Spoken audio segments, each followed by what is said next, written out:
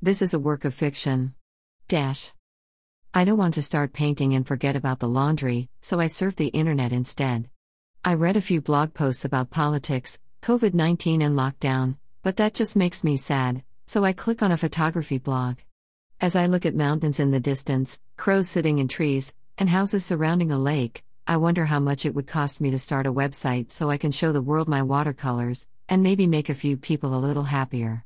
It probably costs a fortune, I think, as I look enviously at the cool page design the photographers got. Well, better go check on the laundry. It's ready for the dryer, and I put it in, started tumbling around in there, and go back to my room. I wake up the computer and accidentally bump something, and the bottom of the page appears. Powered by WordPress.com. I click on it. Soon, I'm signing up for a free website.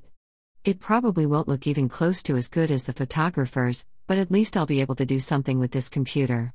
I learned that I need to make an address for my site. I don't know what I want to use, so I go and check on the towels. They're not dry yet, but I decide to wait and think about my URL. I hear Dad come home. I hope he's bought milk. I'm dying for a glass.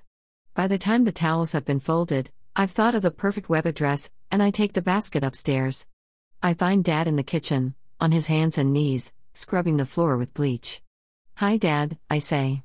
"I'll just put these away and then I can help you. Have you had anything to eat?" He shakes his head. "What did you pick up at the store?" "Bleach." What about food?"